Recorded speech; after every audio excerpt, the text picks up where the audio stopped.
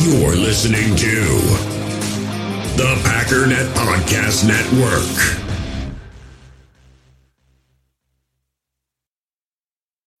When you need mealtime inspiration, it's worth shopping Kroger, where you'll find over 30,000 mouth-watering choices that excite your inner foodie. And no matter what tasty choice you make, you'll enjoy our everyday low prices, plus extra ways to save, like digital coupons worth over $600 each week. You can also save up to $1 off per gallon at the pump with fuel points. More savings and more inspiring flavors make shopping Kroger worth it every time. Kroger, fresh for everyone. Fuel restrictions apply.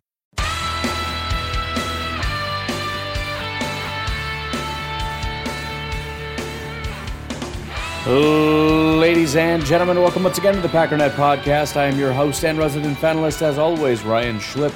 Check us out online, packernet.com. Find me on Twitter, pack_daddy. Well, today is the great, glorious, wonderful PFF day. It's the day where we dive in a little bit deeper to understand how it is the Green Bay Packers got to 10-3, tied for the most wins in the NFL. I understand for some of you that may no longer be accurate. Understand that it is 6:30 Central Time, meaning it's 45 minutes until the Arizona Cardinals and LA Rams game starts. Go Rams. But, we'll cross that bridge when we come to it. A little bit of news and notes from around the league. Josh Gordon has been placed on the COVID list. Josh Gordon, if you didn't know, is a Kansas City Chief these days, but he will not be playing Thursday against the Chargers, which doesn't seem like a big deal. But keep in mind, the Chargers do play the Kansas City Chiefs pretty tough, and being down a guy is not going to help. Also, Alexander Mattison of the Minnesota Vikings has been placed on the reserve COVID list. The running back room continues to take hits.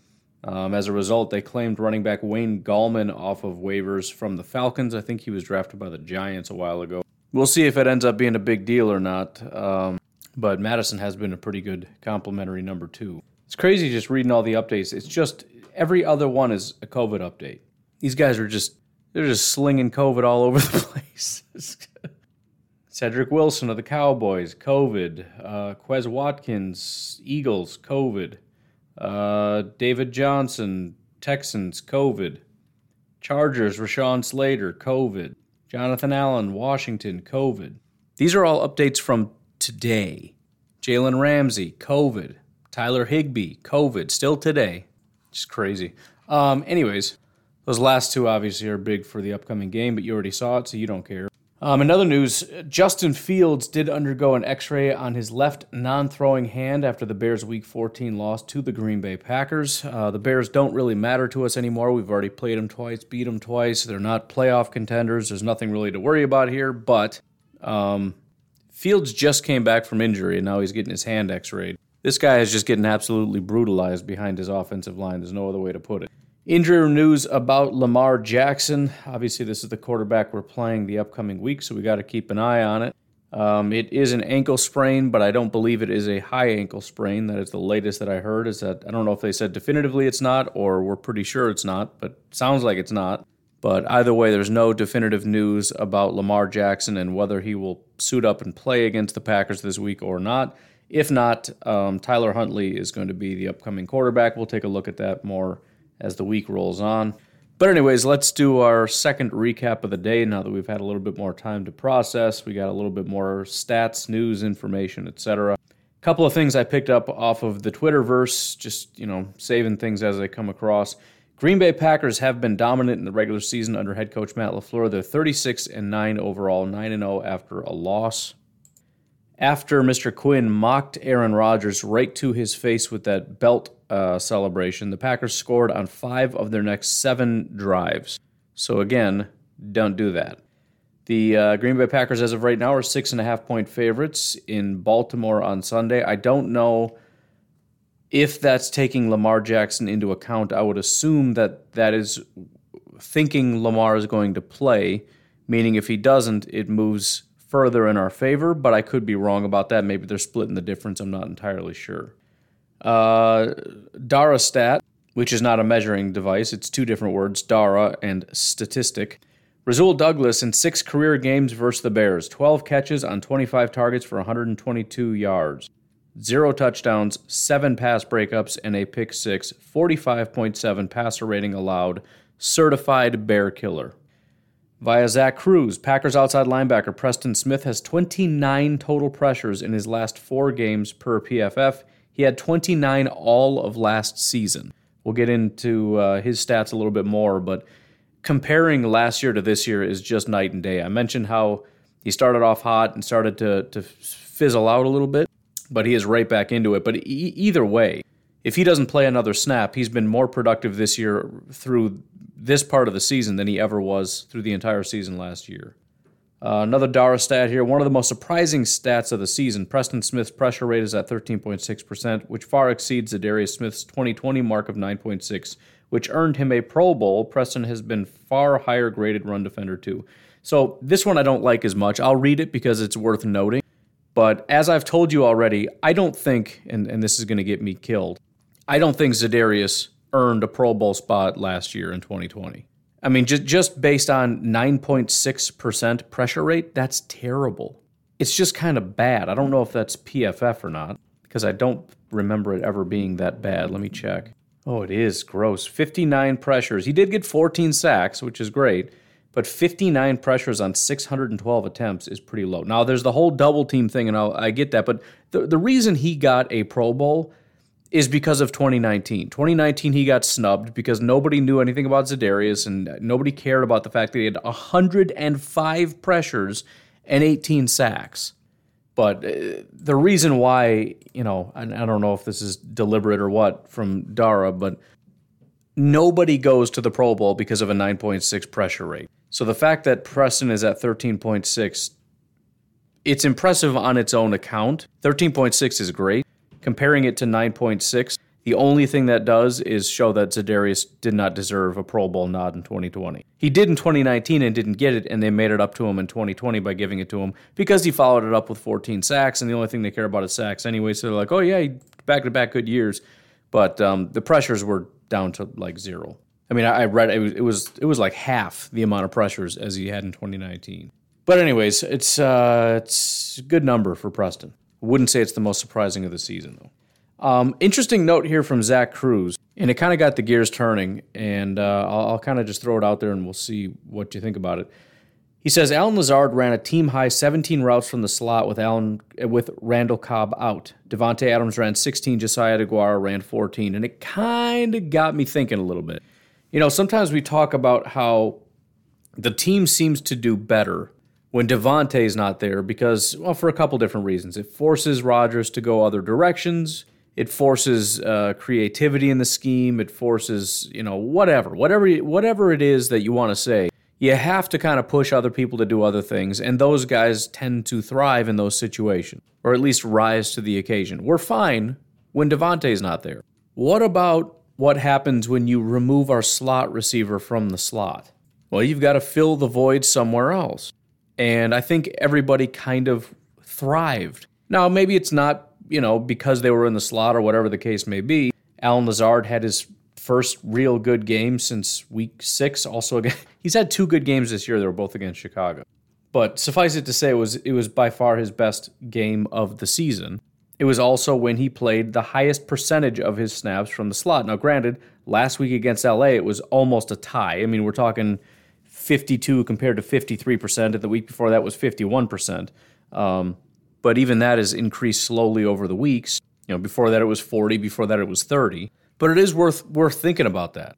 If we want Lazard to step up, right? We want him to play better. We want him to get more involved. We want him to kind of be what he was in 2020. What if Lazard is better in the slot? If we can utilize him better in the slot and Randall Cobb comes back and takes that spot and we're forced to kick Lazard out to the boundary where he doesn't necessarily thrive. Again, I'm just throwing this out as a hypothetical. And Randall Cobb is not necessarily dominant in the slot this year.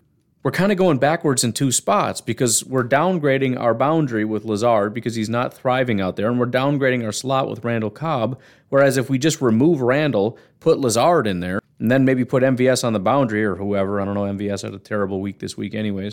But we're kind of getting better. Just a thought.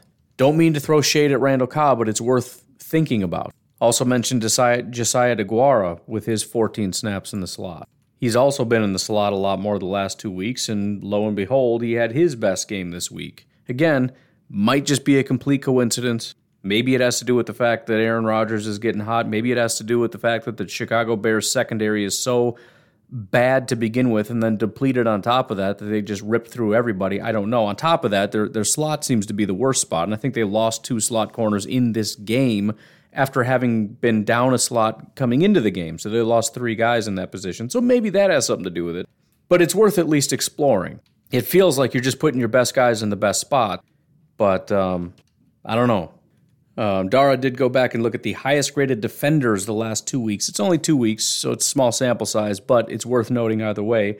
Number 1, last 2 weeks now, number 1, Aaron Donald, 95.8 overall. Number 2 is Rasul Douglas. Now, I don't know how he did that, if he went 2 weeks, which just has Rasul this 1 week because we had a bye, or if he went back 3 weeks.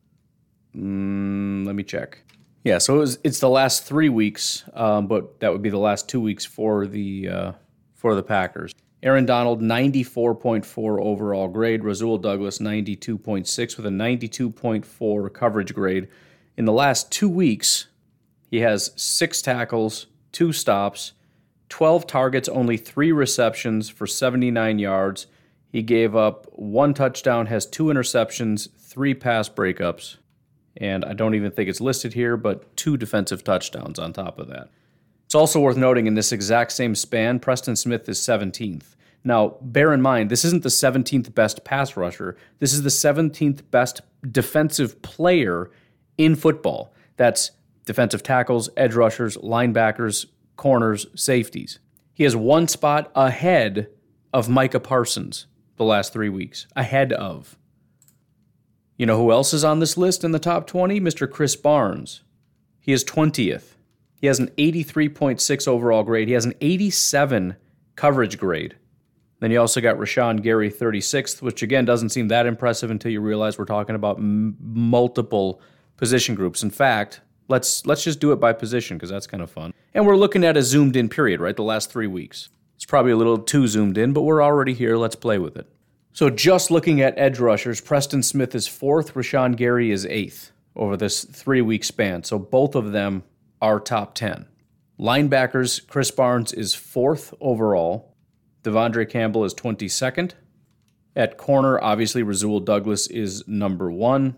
And at safety, Darnell Savage, our best, is at 30th. I'm not sure where Amos is. He must have had a really bad day one of these 2 days. I don't know. We'll figure it out. But some of these guys, needless to say, are kind of breaking out a bit. In fact, we're already here. We might as well just keep going. Let's look at the offense, shall we? Aaron Rodgers, number 2 in the NFL, behind only Joe freaking Burrow somehow. Justin Fields is 36th out of 37. But we're not talking about the Bears. We're not talking about Justin Fields being second from the bottom. Stupid Lamar Jackson. Receiving grades, Devontae Adams is 3rd. You got Cooper Kupp and T. Higgins. Oh, that's just gonna piss some people right off. T. Higgins, oh my goodness. Looking at running backs, A.J. Dillon is ranked the 5th highest running back in the NFL. He's behind, Melvin Gordon, Sony Michel, Miles Sanders, and Tony Pollard. That's about it. Offensive line, 0 offensive linemen. Literally not one. Let's see if there's any certain breakdown. I can't get anybody in the top 32 overall run blocking or pass blocking, but they make it work, so there's that. And finally, looking at tight ends, Mercedes Lewis is 6th overall, behind Mark Andrews, Dallas Goedert, Rob Gronkowski, Jack Doyle, and George Kittle. That's some company right there. By the way, Josiah DeGuara is 17th out of 39, so even Josiah is getting in on the action. Anyways, why don't we go ahead and take an early break so that we can just launch into this. We'll do offense, defense, and unfortunately special teams. Maybe we'll start with special teams so we can get that horror nightmare freak show out of the way. If you would like to support this wonderful, beautiful, starving, dying creator, I don't know how much time I have left. Maybe a week, maybe 60 years. I don't know, but boy, I sure could use your help. For as little as $1 a day, you too could help sponsor the Packernet podcast. I need to get people on YouTube sometimes will have like a Patreon supporter thing, put you in the credits kind of thing. You'd have like a wall of people that support the podcast for just $1 a day or month, year for all I care. I don't care. You can help keep my kids fed. Well, you keep me fed anyways. I can't promise anything about the kids, but I promise you, I will. And that's what matters. Don't act like my 1-year-old little baby's going to do a podcast for you. Who cares? She doesn't do anything. Act like it's some kind of a crime. What, you don't feed your baby? Psh, shut up. Asked her to do the dishes the other day, and she broke my favorite cup. Didn't even clean it up. She's just crying about getting cut. None of that happened, by the way. I'm about to lose every patron I had. None of that. 100% that was made up. I just thought it was funny. I don't do comedy on Patreon either, so you don't have to worry about that. I don't know if I gained any ground here, but if you want to, you can support over on Patreon. We'll take a break. We'll be right back. We all have smartphones, and we all know they're pretty amazing, but they also can be amazingly distracting, especially when we're around other people. So US Cellular wants us to reset our relationship with our phones by putting down our phones for $5. That's right, a company that sells phones wants us to put down our phones. And to see what we find, learn more at uscellular.com/built-for-us. In the hobby, it's not easy being a fan of ripping packs or repacks. We get all hyped up thinking we're going to get some high-value Jordan Love card, but with zero transparency on available cards and hit rates, it's all just a shot in the dark.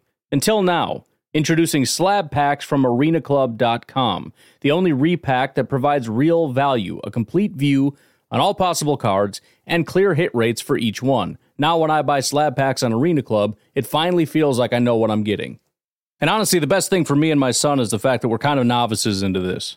When I walk into a card shop with my son, and a card says it costs $40, kind of just taking his word for it that that's a good value. So I appreciate the transparency on grading, as well as just getting excited about seeing what you could potentially get.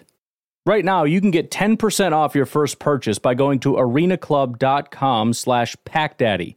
Wow, that's crazy offer. 10% off a $400 slab pack. That's $40 right there. Anyways, that's arenaclub.com/packdaddy for 10% off your first purchase. Another day is here, and you're ready for it. What to wear? Check. Breakfast, lunch, and dinner? Check.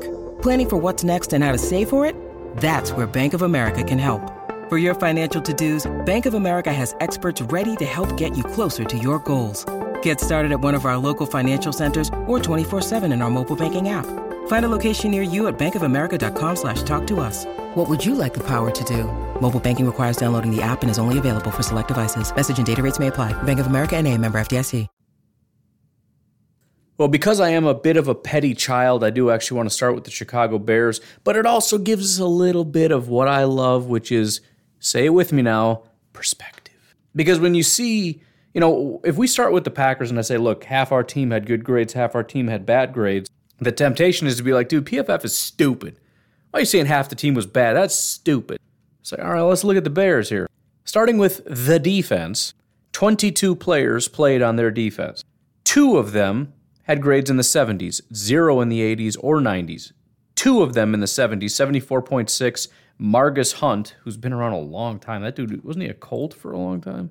Yeah, Cincinnati, then the Colts, then New Orleans, then back to Cincinnati, now a year in Chicago. Anyways, highest graded guy was Mr. Margus Hunt.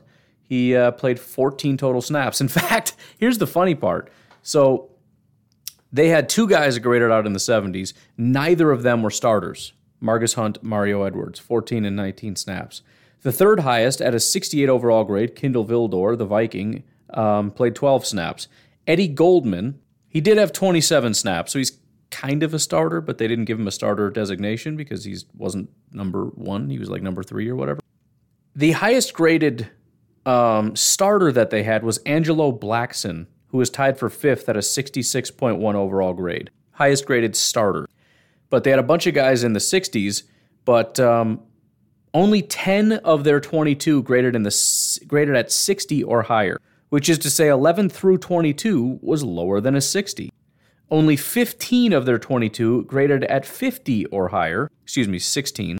Jalen Johnson, the guy that the Bears, I just saw on Twitter somebody was bragging about how good Jalen Johnson did at locking down Devontae. It's probably because the announcers wouldn't shut up about it because they don't know what they're talking about.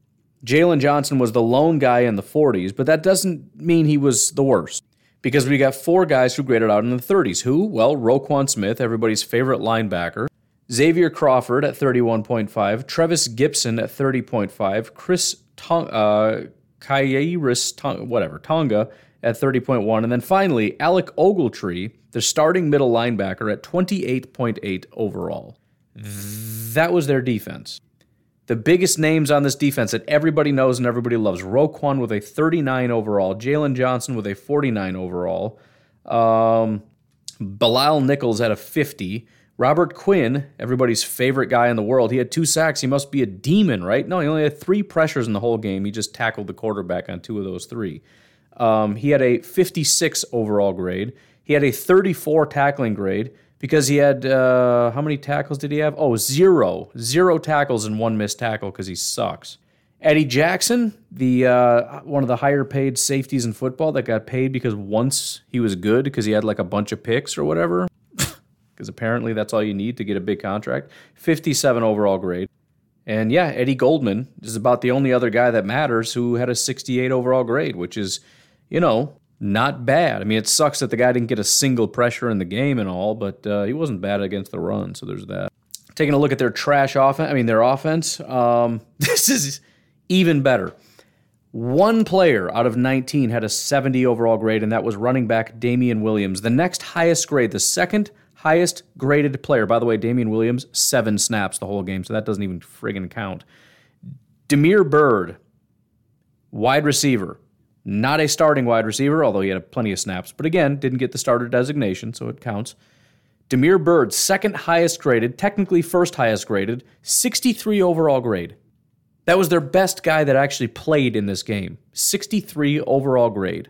David Montgomery, their elite running back, had a 62 overall grade, 65.9 rushing grade.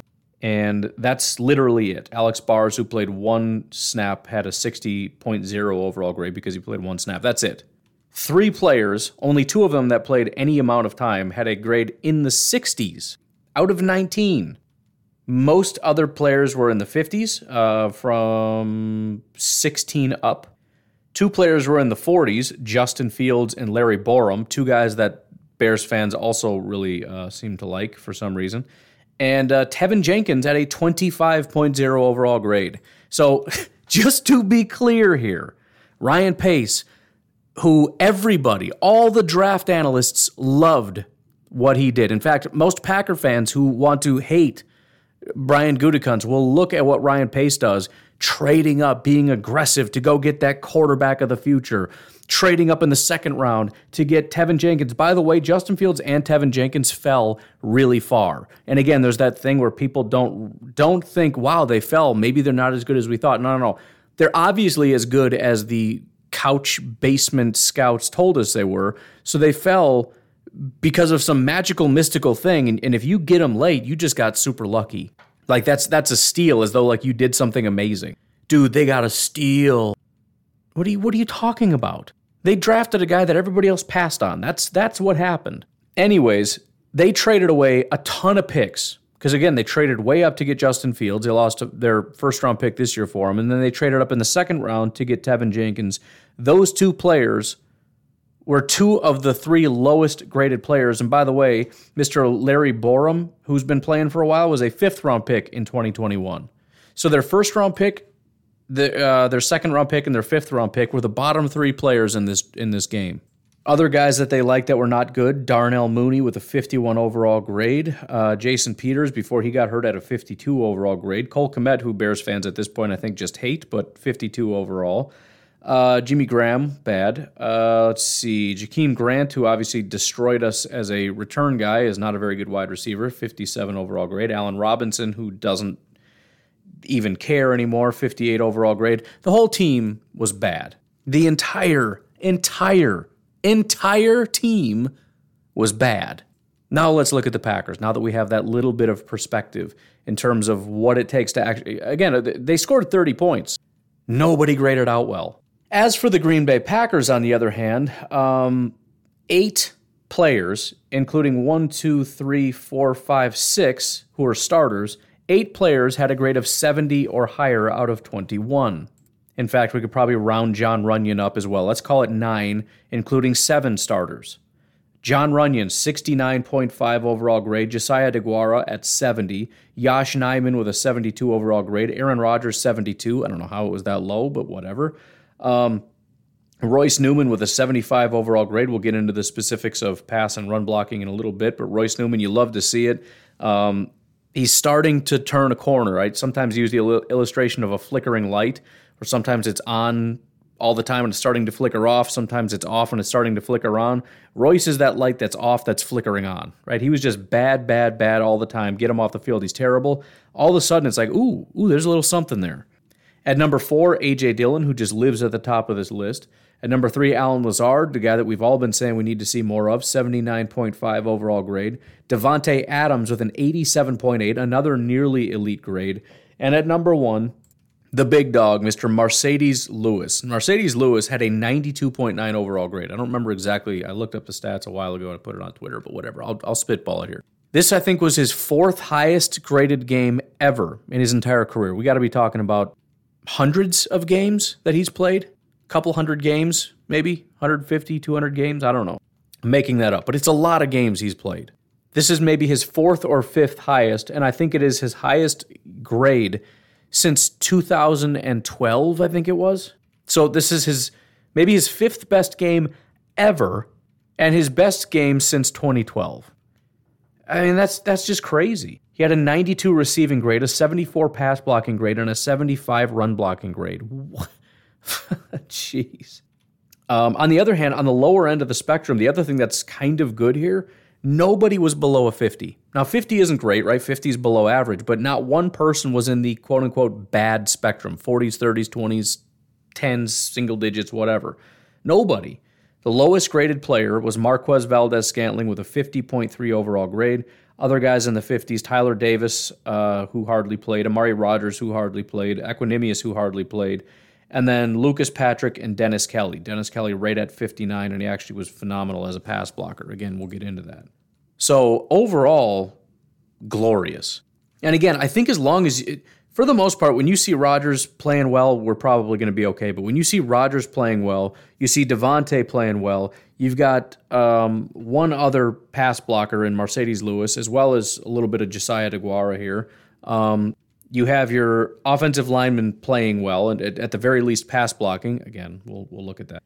I mean, that's sort of a formula for success. The fact that MVS had a bad day, I have a feeling Aaron Rodgers, Davante Adams, the offensive line, and your tight ends, and A.J. Dillon, and Allen Lazard, I have a feeling they're going to be able to overcome that. So I don't want to say it doesn't matter because you don't want MVS having bad days, but everybody has bad days. The point is, if you get those key pieces, Rodgers, a couple pass catchers, and the offensive line can at least pass block, you'll be all right.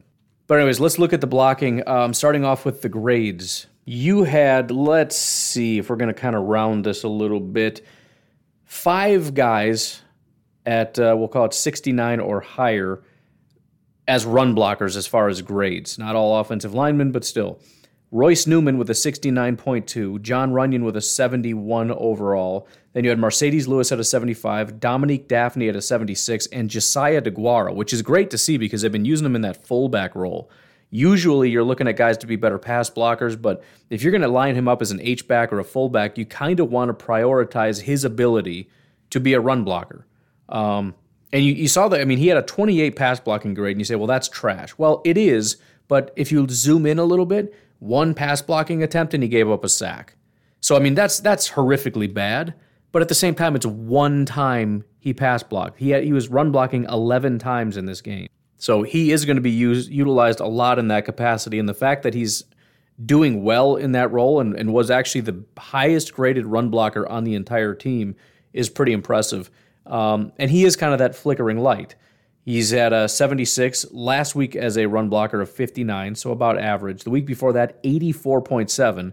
Then he had 2 games in the 50. Before that, it was pretty bad. It was kind of just barely flickering on. But the last 3 weeks, again, 85, 60, and 77. That's pretty good. And he's usually a better pass blocker. He did have one other. The problem is at most, he pass blocks twice in a game, and I'm guessing these are mostly fakes. Right? In other words, you don't want Josiah DeGuara to go out and they say automatically, this is obviously going to be a run play. right? So if you line him up in the backfield or you line him up in line and he's not running a route, they're probably running some kind of a play fake and he's staying in to block. But usually he's either run blocking or he's going to go run a route. But the problem with the grades is if he gives up a single pressure, it's going to be bad, right? So usually he does fine. He has 2 pass blocking attempts. He gets a 70 overall grade because he didn't give up any pressures. Or you look at week 9, 1 pass blocking attempt and he gave up a hurry. Oh no, what a horrible thing. He had a 0 pass blocking grade, right? I mean, it's not that it's not important. Everybody has to learn that if your job is to protect the quarterback, you better figure out how to do it. But the point is, we're really focused on his ability as a receiver and a run blocker right now. As far as pass blocking, only one guy was horrible, and that's Josiah. We just talked about that, not that big of a deal. Aaron Jones was another one at 56 overall, but only 3 attempts on that. The only guy that really matters that struggled as a pass blocker was John Runyon, and he had a 56 overall grade, so a little below average. Not spectacular, but not the end of the world by any stretch of the imagination. Center Lucas Patrick had a 67 overall grade, which, again, is high average, bordering on good. Tight end Tyler Davis only had 2 attempts, but got a nearly 70 overall grade. Alan Lazard, who had a great day as a receiver and a blocker, only 3 pass blocking attempts, but had a 73 overall grade. Mercedes Lewis, 6 pass blocking attempts, 75 overall grade. Yosh Nijman, our left tackle in this game, 75 overall grade. Remember, this is our left tackle, which just sends a chill up my spine thinking about it. But he also went up against Robert Quinn, who is dominating the league right now in sacks. Now, yes, he does have 2 sacks in this game. One of them came against Yosh Nijman. That is true. But again, he only had 3 pressures in this entire game. Only 2 of them came against Yosh Nijman. And he had a 75 overall grade. We're talking on 40 attempts. 2 times he let somebody get to Aaron Rodgers. Above him is actually Dennis Kelly, which is really impressive for him to come in there kind of out of nowhere. A horrific run blocking grade of 43 overall, but I don't really care that much. I mean, I do. I mean, again, you got to be able to do it. Running the ball is important and all, but when you're as depleted as we are at this point, it's a matter of please just don't get Aaron Rodgers killed. Like, we'll survive. We'll find a way to win as long as Aaron Rodgers can stay in rhythm. You know, A.J. Dillon, if you let a guy get through a little bit quick, he'll drag a guy for a couple yards. You know, we'll make it work. But, I mean, 80.4 overall grade. The 3rd highest pass blocking grade was actually Billy Turner. So, technically, Billy Turner was better, having a great day at 81.6. Hope he's doing well. But, again, Dennis Kelly came in, did about as well. A.J. Dillon was actually the 2nd highest pass blocking grade on the team at an 81.9. Shockingly, he actually had 7 attempts. So he pass blocked more than Mercedes Lewis, Alan Lazard, Tyler Davis, Aaron Jones, all these guys. So, I mean, granted, if you're asking your running back to stay in and help block for you, he's the one that's going to do it because he was out there more often. But the fact that it was so much higher, again, even higher than Mercedes Lewis, was a little bit surprising. But he was dominant. And that's so awesome because he's blossoming as a runner. He's getting better every week we can see as a runner, where he's not just a guy who closes his eyes and smashes into a pile in front of him and tries to push the pile. He's also, like I said, things like pad level, where I said that was my biggest knock against him, is that he's got all this power and he's not utilizing it properly because he's an upright runner, right? It doesn't matter if you're 250 pounds. If you run upright, these guys are going to knock right into you, and you're, center of gravity, what I'm trying to think of. You're top heavy, right? If he hits you in the chest, you fall backwards. That's just what happens. But then he starts to develop as a receiver, and he's just this dominant receiver. He very rarely drops anything. I mean, he's got great hands. He's toe tapping the sideline, ridiculous stuff. And now, apparently, he's one of our better pass blockers, wherever that came from. So phenomenal to see that. And then finally, the highest graded pass blocker on the team was Royce Newman. And again, as far as starting to see the light a little bit, I mean, it's again, the light's off more often than it's on, especially if you look at overall grade. But if you look at pass blocking, it's either really good or really bad, but it started about week 8. So prior to week 8, here are his pass blocking grades, not overall pass blocking. 50, 76, that was his one good day against Detroit. 42, 60, 61, 42, 51. So that was the first half of the season through 7 weeks. He had one good game, otherwise it's 40s, 50s, and a couple 60s. Starting in week 8, here are his grades. 4 of his best and 2 of his worst games. So again, it's either real good or real bad, but 82, 28, 77, 81, 30, and 82. So literally his 4 best games have come from week 8 to week 14. His 2 worst games have been in that exact same stretch. Now, bear in mind, week 12, as an interior guy going up against LA, who's he going up against? Right? That's a tough matchup. And Kansas City's got a pretty good defensive tackle, too. I don't know if he was playing or not. I'm not going to go dig it up, but he had a bad day regardless. But again, 82-70. Let me look at his grades the last... I'm not going to bother because that 28 and 30 are pretty brutal. But it's nice to see that he's really starting to get it. And the run blocking is starting to get slightly better as well. If we just look at that briefly here. In that exact same span, so something clicked in week 8. Something clicked because it's the exact same cutoff line. Here are his run blocking grades: 56, 48, 42, 39, 70, 50, 31. So again, there's 170 that was against Cincinnati, but we've got 2 games in the 30s, 2 in the 40s, and 1 in the 50s in week 1. Since that time, starting in week 8 against Arizona, 58, so almost average, 56, almost average, 72, 52, 58, and 69. So he's mostly been average. If we look at his top games, you've got week 10, 5, 14, 12, 8, and 9-ish or whatever. So week 5 against Cincinnati was the only one that's mixed in here.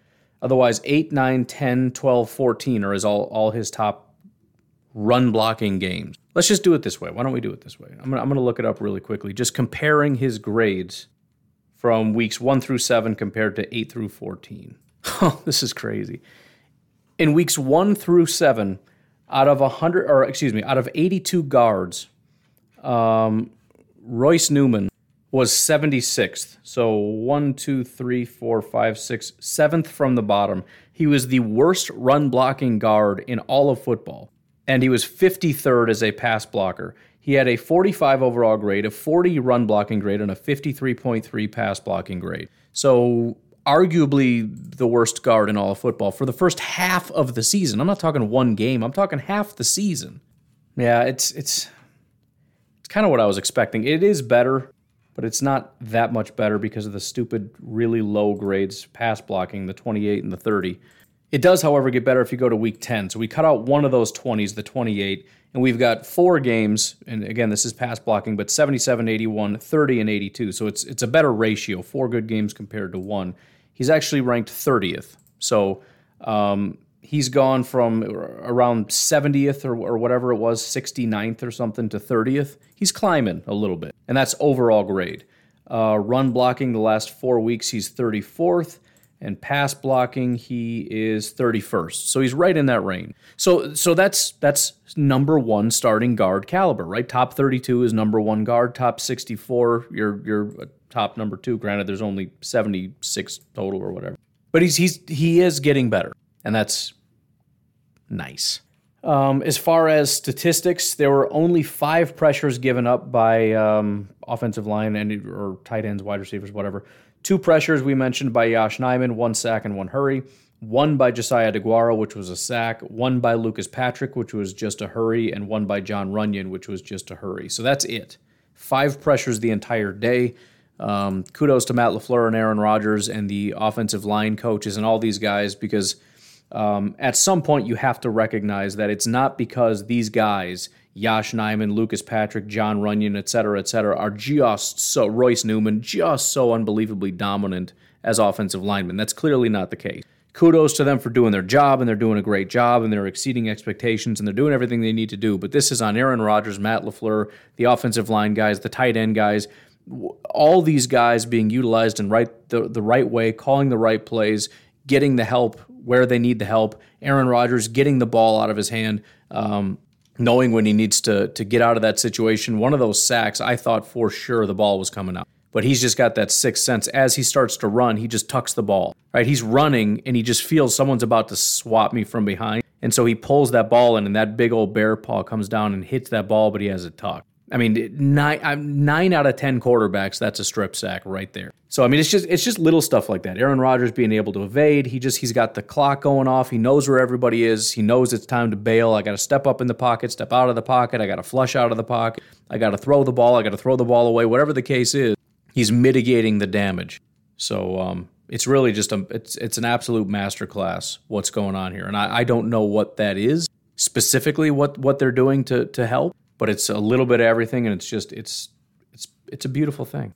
A little bit more on the statistics with Aaron Rodgers, 78.4% completion percentage. That's not adjusted completion percentage. That's just his completion percentage, which is incredibly high. His adjusted completion percentage was 83%. He had 2 big-time throws and 0 turnover-worthy plays in this game, which is ridiculous. He didn't just have 0 interceptions. He didn't even have a single throw that should have been intercepted, right? You say, well, what about that one where it just went over the guy's fingertips? It's not turnover-worthy if the defender doesn't have a play on. Just because it was close to his fingers doesn't mean it was turnover-worthy. It was not turnover-worthy because he couldn't get to it. Turnover-worthy is when you hit a guy, a defender in his hands and the defender drops it or puts it in danger in some kind of a way. Not one pass did a defender even have the opportunity to take it away from us.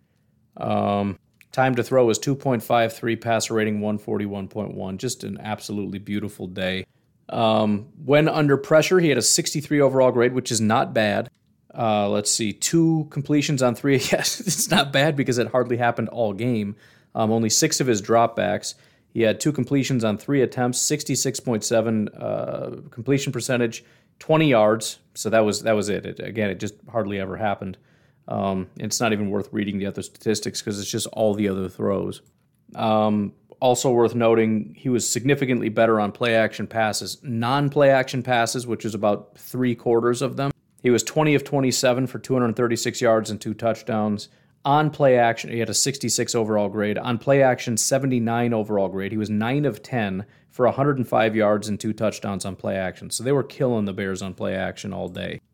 Looking at depth, passes behind the line of scrimmage, he had a 60 overall grade, only 1 completion for 16 yards. Short passes, 70 overall grade, 23 of 24. My goodness.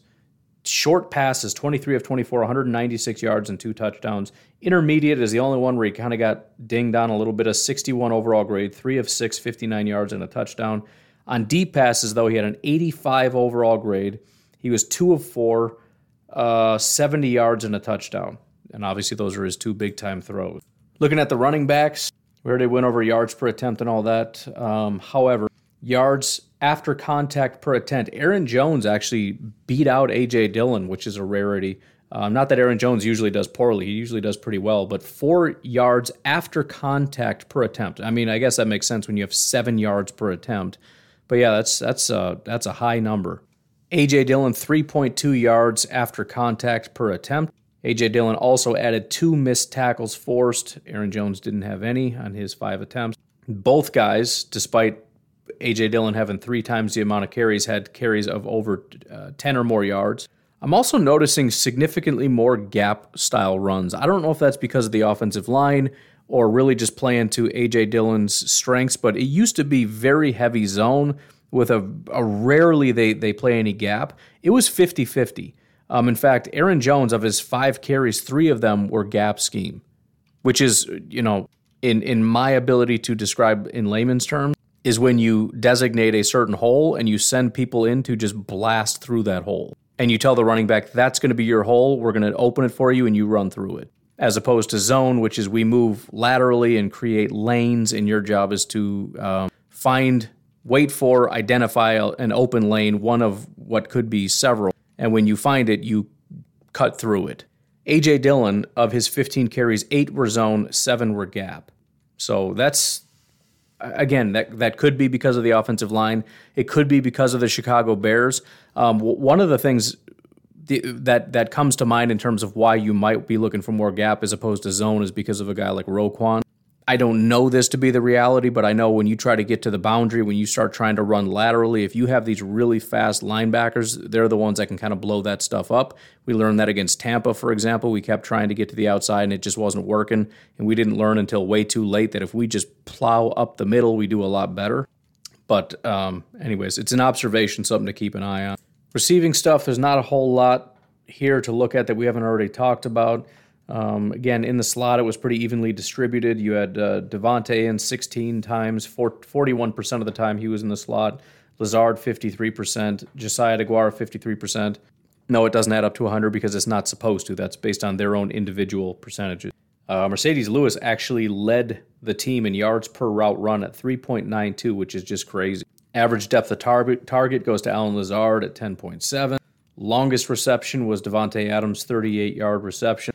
Contested catches, the Packers were 2 of 4. Davante Adams was 0 for 1. Allen Lazard was 1 for 1. Aaron Jones was 1 for 1. I guess they're calling that, well, maybe it was a different one. And then MVS was 0 for 1. Otherwise, the passer ratings were just ridiculous for everybody except MVS with a 68.8 passer rating. But you had, outside of that, Mercedes Lewis 118.8, Josiah DeGuara 118.8, Davante 144.6, Aaron Jones 147.9, and Allen Lazard with a 150.9 passer rating. Looking at the defense now, finally. I got to pull up the football game here real quick. Cardinals are up 3. They're about to go up 7 more. This is going about how I expected it to go. Because Cardinals are just better than the Rams, plus half the Rams team is on the freaking COVID IR right now. So, anyways, interesting enough. I'm glad I'm not going to be watching it. Defense now. So that whole spiel was offense. Again, think back, Chicago Bears, how their team did, right? Out of 19 players, we had at least 69 overall, 10 of 19. So 50% of our defense graded out well. Chris Barnes at 69, Kingsley Keke at 69, Kenny Clark at 73.4, Tipa Galea, who I don't remember seeing at all in this game, probably because he had 0 pressures, but still did well, 74-ish grade. Rashawn Gary comes in at 6th at 75.3. Rashawn hasn't had like that 90 overall in a long time, but I swear every week he's rated at like 75. Devondre Campbell, right back on top. I mentioned he's been slipping a little bit, and it's starting to make me a little bit nervous, and you're getting regression to the mean. He had his first big game since basically week 7 against Washington with a pretty much an 80 overall grade. TJ freaking Slayton, only 7 snaps in this game, but an 81.2 overall grade in this game. That was by far his best game. Let me just read to you his grades. He had 2 decent games or whatever. But here are his grades since week 1. 64, 37, 72, 39, 38, 62, 45, 60, 60, 72, 54, 56, 81.2. So he had 2 low 70s in there, a bunch of 60s, and then like 3 30s. And that was over a 4-week span. He had a 37, a 39, and a 39. So that was getting pretty ugly. He hasn't played a lot of snaps outside of like week 9, 45 snaps against Kansas City, probably due to injuries and whatnot, Kenny being out or whatever the case was. But, he hasn't had a pressure since week 10 against Seattle, where he had 3 pressures in that game. But still good to see. He had a real good overall grade. Only 7 snaps, but maybe after that performance, he'll get a little bit more action. We'll see how it goes. At number 3, you had Dean Lowry, which is great to see. He's kind of intermittent. You get a couple good games from him. This was by far his best game this year. He only had 1 other game in the 70s, and that was against Washington week 7, 84.5. When has he ever had an 84.5? He had exactly an 84.5 in 2019. He had an 85.4 in 2018. So he did have 1 game at least higher. I'm not going to keep going back because I don't care that much, but a historically good game for Dean Lowry, and it went completely under the radar. He actually had 5 pressures in this game, so real good day for him. Preston Smith at number 2 at an 89.9 overall game. Preston is, again, I just keep going through everybody's grades, but it really paints a picture of what it is I'm saying. I mentioned how he started off slow, or he started off hot, then he cooled off, and then he started to pick it back up again. 86, 77, 67 is how he started. Then 51, 62, 48, 45, 55 through Kansas City. That's a terrible stretch. Since then, 78, 88, 68, and 89. We already went through the stats. Actually, if I go back 1 more week, and I'm not going to, but I'm guessing if I go back 1 more week, he's one of the best pass rushers in football right now. He has, oh my goodness. I'm not going to read all of them because I'm tired of just reading things off, but he had 1 game with 5 pressures against San Francisco the last 4 weeks. So I am going to read it because I just want you to get the full picture. Here are his pressures through week 9 in each individual game. 1, 3, 5, 0, 2, 0, 3, 1, right? So 5 and then either somewhere between 0 and 3. The last 4 weeks, here are his pressure numbers: 10, 6, 5, and 11 in this game. I'm positive that they said that he had 8 in this game. They just bumped it up to 11. My goodness, 11 pressures he had in this game. He didn't have 11 pressures until he had 11 total pressures in the first 5 weeks. Took him 5 weeks to get to 11 pressures. He just had it in this one game. I mentioned that stat that Zach Cruz said, where he has as many in the last 4 weeks as he had the entire last year. But I guess it wasn't until I saw it with my own eyes and how crazy this is that it started to click. Holy cow, this guy is just feasting right now. Anyways, at number 1 is Rasul Douglas. I found a really cool clip for Laughing at the Enemy, which I think we're going to do tomorrow. It's a Raiders fan who was watching it was a watch party with a bunch of different fans. There was a Bears guy who was kind of leading it, and then somewhere off in the distance was a Raiders guy, and he just lost it because Rasul Douglas used to be on the Raiders, and the Raiders cut him, and he must have not been there very long. But anyways, so the Raiders had him, and they decided to get rid of him, and he lost it. He was so mad. He's like, I'm happy for Rasul that he's somewhere. He's not on this garbage team, the stupid Raiders. Oh, it's glorious. It's going to be fun to listen to. Anyways, as far as, again, nobody really was horrible. The lowest grade on the entire defense was a 54.6. Only 3 guys graded in the 50s, and that's, again, sort of just below average. 54.6 was Jonathan Garvin. Here we go. Adrian Amos was 55.2, so there you go. I was wondering why he wasn't on the list of top safeties over the last several weeks. It's probably mostly because of this week. Let me look at his grades real quick. He actually has not had a good game in the last 3 weeks. 55, 51, and 61, but he had a 92 in week 10. So I don't know what his deal is the last couple weeks, but hopefully he can kind of snap out of it a little bit. I don't know. Good run defense grades the last 2 weeks. So this is the first time where he had a bad everything grade. I think it's the only... No, Arizona, he also graded out poorly in every category. But that's it, Chicago and Arizona. That's weird. And it's the Bears, dude. That's where you got to step up. Although he's shoved it in their face more than enough. And then Henry Black, which just shouldn't surprise anybody. That guy is just... He's funny because every really bad play I feel like is Henry Black's fault. Just the last couple of weeks, every time something bad happens, it's like, dude, there's Henry Black. I swear, 41 is just haunting me. Every time I see a big play, and then I just know 41 is lingering nearby. But then he'll make a big play somewhere. He'll get a pass breakup, or he'll just light somebody up on special teams, and it's like, I feel bad now because I've been cursing you for the last hour, and you just made a big play, and I appreciate that. But again, nothing horrible. As far as run defense, not nearly as promising. You had 5 guys that were at 50 or below, including 2 in the 40s. Eric Stokes and Rashawn Gary had a really bad day of run defense, which probably why he's in the 70s instead of the 90s, but it happens.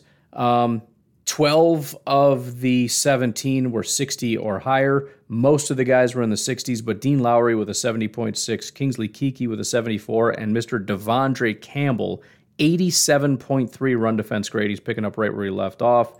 Tackling grade, again, the team does a pretty good job. 11 of the 16 were pretty much good or better, with Devondre at an 84. There were 3 guys that were terrible, though. Preston Smith, 31.8, which is too bad because his 89.9 would have been like a 94 if he had a good tackling grade. But he had 3 missed tackles in this game, which is pretty brutal. He only had 1 tackle, 1 assist, and 3 misses, which is, again, pretty brutal. And one of them, again, was that really big sack that just never was because he missed them.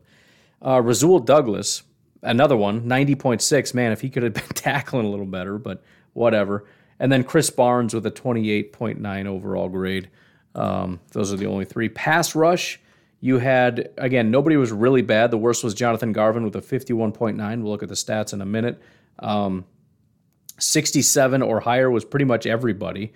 7 of the 10 were basically good or better. Kingsley Keke, 68, Tipikalea, 69, TJ Slayton, 69, Kenny Clark at 70, Dean Lowry at 78, Rashawn Gary with an 80, and Preston Smith with an 81.4 overall pass rushing grade. And then coverage, again, no bad grades of the entire team. Henry Black was the lowest at 55. Kenny Clark is on here. A bunch of guys that don't matter, that didn't even do anything in coverage. But as far as guys that actually did anything in coverage, above that would be Chandon Sullivan, 62.5. Devondre Campbell, 66. Eric Stokes, 72. Chris Barnes, 74. Preston Smith, 77. And Mr. Rasul Douglas, 90.8. Looking at the pressure statistics now, there's really just a handful of guys that contributed, but man, did they contribute. Preston Smith with his 11 pressures, only 2 sacks on the day. Both of them were Preston, but 11 pressures, 2 sacks by Preston Smith, 8 pressures by Rashawn Gary, which, let me just do some math here. 11 divided by 36 is 30.5%. That is a stupid number that Preston got. Almost a third. Rashawn Gary, who flew under the radar with his 8 pressures, was at 20.5%, which is another stupid number. And again, it was frustrating because you kept seeing these offensive linemen just get bull rushed right into Justin Fields. But you know, if they don't collide at the exact same time, and if you're not there with 2 hands on the guys, he just kept slipping away. But there's no question, and you know, we hail how great the DBs were, and they really were. But there's no question in my mind that half the reason the DBs or the secondary seemingly did so well is because Justin Fields was under constant pressure, meaning a couple things. Number one, when you're throwing falling away or running away, your accuracy is not as good as it should be. He's also throwing scared. But on top of that, the timing is off. He might want to wait a half a second longer, but he can't because there's guys coming after him. After that was Kenny Clark with 7 pressures. Again, comparatively, if it wasn't for Rashawn Gary and Preston Smith, we'd look at 7 pressures and go, dude, that is dominant. But we're maybe not because it's not even second place. Kenny Clark with a pathetic and paltry 18% pressure rate. Get a new job, Kenny. My goodness. What are you good for anyways? 18%? What are you, a Hall of Famer? Get out of my face, loser. Not even like an All-Pro. That's like Pro Bowl. I'm lying, that is All-Pro. Then you got Kingsley Keke with a paltry 5, which on his 29 attempts is, what is that, 1/6? He's at 16.7%. Again, dominant. Dean Lowry, basically the same. He's pushing probably 18%, 5 pressures on 27 attempts. Let's just do the math. I'm doing the math for everybody else. 18.5, so 19%. And then we have a 100% pressure rate by Mr. Darnell Savage. 2 pressure attempts and 2 pressures. So they decided to dial up some stuff for Darnell Savage. Let me look at his stats real quick. I want to know how often he's done that. Pressures, he's only pressured once, and that was in week 1. He had 1 pressure against Chicago in week 6, 1 against Minnesota in week 11. We like to pressure our division rivals. He got sent twice against Chicago, so they were really dialing him up, and he got home. In fact, let's see, 1, 2. His pressure rate this season is 4 of 6. He's only pressured the quarterback 6 times, 4 times he got there. I understand that you don't want to lose a guy like this as a safety, right? I mean, you're basically taking him off the field, and that's dangerous. But at the same time, this guy doesn't miss.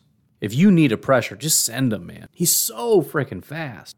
But anyways, finally looking at the coverage, Devondre Campbell was actually the most targeted guy on our defense. 7 targets, 5 receptions, 66 yards, and a touchdown, 140 passer rating. Again, that's not great. Still only a 66 overall grade, so they must have liked what he did in other capacities. I don't really know what, but that's not super good. Chandon Sullivan, though, was second most you know what? Let's do Chris Barnes because he had more receptions. Chris Barnes and Chandon Sullivan, both 5 targets. Chris Barnes, 5 targets, 4 receptions, 15 yards, and a pass breakup. Excuse me, I forgot about that. So that's as good as it gets, right? I mean, there's many ways to have a perfect day in coverage. This is one of them, in my opinion. 5 targets, 4 receptions, 15 yards, and a pass breakup. I will take that 100 times out of 100. Chandon Sullivan, on the other hand, 5 targets, 1 reception, 6 yards, and a pick. That is a perfect day.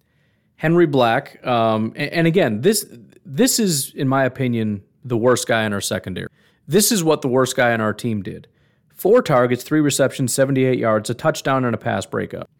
Definitely not a perfect day. 75 yards is pushing it as far as, you know, what you'd like to see, or 78. And giving up a touchdown, that's not a great day, but there are worse days than that. And again, the vast majority of that came on a 54-yard touchdown. I mean, I know you can't remove one play, but just remove one play, and we're talking, 24 yards, 2 receptions, 24 yards, and a pass breakup? If he just didn't give up that one. Eric Stokes, whose name we just didn't hear all day. Why? Well, 3 targets, 0 receptions. Is that a perfect day? Yeah, I would say that's a perfect day. Darnell Savage, 3 targets, 3 receptions, 32 yards. Not the best thing in the world when you have a 100% reception rate. But again, it's a low number, 3 receptions and 32 yards. I mean, again, you can look at that and say, that's 3 for 3 for 32 yards. That's not great. What if it was 3 for 7? Would that be better? Would it really? If you got targeted 7 times? At the end of the day, it's 3 receptions, 32 yards, and he didn't give up a touchdown. So that's fine. Adrian Amos, 3 targets, 2 receptions, 27 yards, and a pass breakup. And Mr. Rasul Douglas, king of the day, 2 targets, 0 receptions, a pick, a pass breakup, and a touchdown. Now, it is worth noting, and shame on me for not even really thinking about this until somebody brought it up on Twitter, we didn't mention Kevin King. And somebody said, hey, what's going on with Kevin King? Because I didn't hear his name at all, and I didn't hear about him being hurt. And I was like, oh, yeah, what did happen to Kevin King? He did play. He was not hurt. He was not out hurt. He played. He played 3 snaps, 1 against the run and 2 in coverage. No, he didn't give up anything. That's not the point. The point is he played 3 snaps in this game healthy. They just took his job from him. I mean, it's one of those things where for a while they were kind of shuffling people around, but I think Rasul Douglas is to the point where they wouldn't dare take him off the field. The biggest shock to me is they're not putting him in place of Stokes at all. That's not because I think Stokes is bad. It's just, number one, I didn't think Stokes was that much better than Kevin King, especially the way King's been playing this year. But on top of that, it just seems weird for the Packers to just take his job away. I mean, maybe there's some lingering injuries. Maybe there's something going on. I don't really know. But they put him on the field. So in my opinion, if you're too hurt to play, you're too hurt to play. If you're good to play, go play. 2 snaps is weird. But it really just seems like they've made a decision here. And it seems to me the decision would be that Kevin King is gone, right? We knew that Eric Stokes, I mean, listen, none of this is surprising. But the point is Eric Stokes was brought in with the eventual plan that he would eventually take over. It seems as though he just took over. Now, there's obviously a big question what happens when Jair comes back, but that's a separate issue. And again, maybe Kevin plays again soon. Maybe there's an injury thing. Maybe it was just a matchup thing. I don't know. But that is a pretty staggering situation. And really, it's his first game back from injury, so you could say, there's that. There's a couple things to note here, though. His snaps have dropped. So you've got through the first, and he's had a bunch of injuries, but his first few games, 56, 56, 42, and 65, right? Starting in week 10, though. So week 9, he played 65 snaps. In week 10, 20 he played. In week 11 against Minnesota, 26. So again, the snaps went from 60s or 50s and 60s down to 20. It's also worth noting that he had a 29 overall grade against Minnesota. So real bad day as far as what PFF said. Worst day in terms of it was the most receptions he gave up at 4. It was the most yards he gave up at 77. He gave up a touchdown in that game, 158.3 passer rating, and he ends up getting hurt. And when he comes back, he's just not playing. So again, it seems unlikely that this is 100% due to performance. It feels like there has to be some kind of an injury thing. But again, the snap counts have declined. The performance went down. The injuries are piling up. I don't know. It's surprising to me, but at the same time, I guess it's not. Anyways, we might as well do special teams. There's 37 guys on here. Like I've said in the past, pretty much everybody is right in the 60 range. The only guys that were, let's do low first. So let's say below 55 when you're starting to get into pretty dicey territory. Ty Summers, Kevin King, who played 8 snaps on special teams, which is, I gotta see how much special teams he's done now, because now I'm really starting to get curious. Is he getting relegated to special teams, or has he always been there? Nope, that's brand new. Oh my goodness. He played, so his first time this entire season playing on special teams was week 9. So he hadn't been put on special teams at all, and then they're like, all right, week 9, we need a job for you. And that was also when his snaps started to decline on defense. This week, he had more snaps on special teams than, dang, and he was bad at it. That's what really sucks. Anyways, other guys that were not good at it. Josiah DeGuara, Amari Rodgers, not surprisingly at all, and that was his punt return grades. Chris Barnes, Patrick Taylor, and Malik Taylor, guys that graded out semi-positively. Isaac Yiadom, who I forgot was on the team, 65 overall grade. Tipa Galea at 67, Rasul Douglas at 67, and Henry Black, 80 basically, 79.3, but I'm going to call it an 80. You want to know why we'll never get rid of the guy? He's the only guy on special teams that doesn't suck real bad. So there you go. Mason Crosby, 6 for 6 on extra points, made his one field goal in the 20-yard range. You want to know how to make Mason Crosby not problematic anymore? Don't make him kick in anything 30 yards or more. Problem solved. Corey Bojorquez, 4 attempts, 171 yards, 42.8 average. Net yardage was 10, which is why I've always said punting stats. Pretty much every punting stat is stupid. It's the only position that I can think of where there is not a single stat that means anything. I mean, hang time kind of does, but it just depends. It's like trying to judge your oven based on what temperature you set it at and how long you put your food in it. Well, that's stupid. Like, I was making a roast, so I set it to, 275 for, an entire day. Like, oh, okay. The temperature was a little weak, but it was in there a long time. This doesn't make any sense, right? I was making something else. It set the temperature to 425 for 25 minutes. It's weak sauce on the clock, but man, you really cranked that heat up. I appreciate that. You're being stupid. This doesn't make sense. Right? Yards doesn't mean anything because it depends how many times you kick it and how far you kick it and, whatever. Yards per attempt is kind of nice, but again, what if you're kicking from your 50? You can bang it 60 yards if you want to knock somebody's teeth out in the 15th row, but that doesn't accomplish much. There's the only way to really do punting is to, in each and every situation, say, I want the ball to land in that spot. And based on that, it needs to go this distance and should have, you want as much hang time as is possible, but you want to make sure it gets there, right? So based on that, you would expect, and hang time is going to vary based on every single punt. Longest. Longest can be cool. If you're kicking from your own end zone, yeah, kick it as hard as you can. The bigger that number is, the better. As far as the longest punt, because you want at least one banger. And that's at least one where it's like, if you got a 60 or a 70 sitting in there, it's a good number. But if it's low, that doesn't mean it's bad. You can kick 9 times from your own 40, and it's not bad because, again, you don't want to kick it 70 yards if you're on your own 40. Inside the 20 kind of makes a difference, but that's not always necessarily achievable. So it's not like, if you kick it 4 times, all 4 should be in the 20. If you're kicking out of your own end zone, you want me to nail it inside the 20. I'm not saying it's impossible, but it's kind of impossible. They have how many were blocked, which is not the kicker's fault necessarily. What percentage and how many were returned. That can be on the punter because, again, you want hang time, but what if you want to kick it far? Well, if you kick it far, you got to have less hang time. And the odds of having your gunners down there, which, by the way, is another variable, how quickly can they get down there and scare the guy into calling a fair catch? It's not entirely on you. Net yardage is completely useless because it takes one useless stat, which is how far you kicked it, and then subtracts how far the other guy goes, which is dependent on a couple factors. Number one is your hang time. That's true. But then it's dependent on your gunner's ability to get down the field. It depends on their ability to tackle the guy, and it also depends on the returner's ability to do special things as well. So it has almost nothing to do with the punter.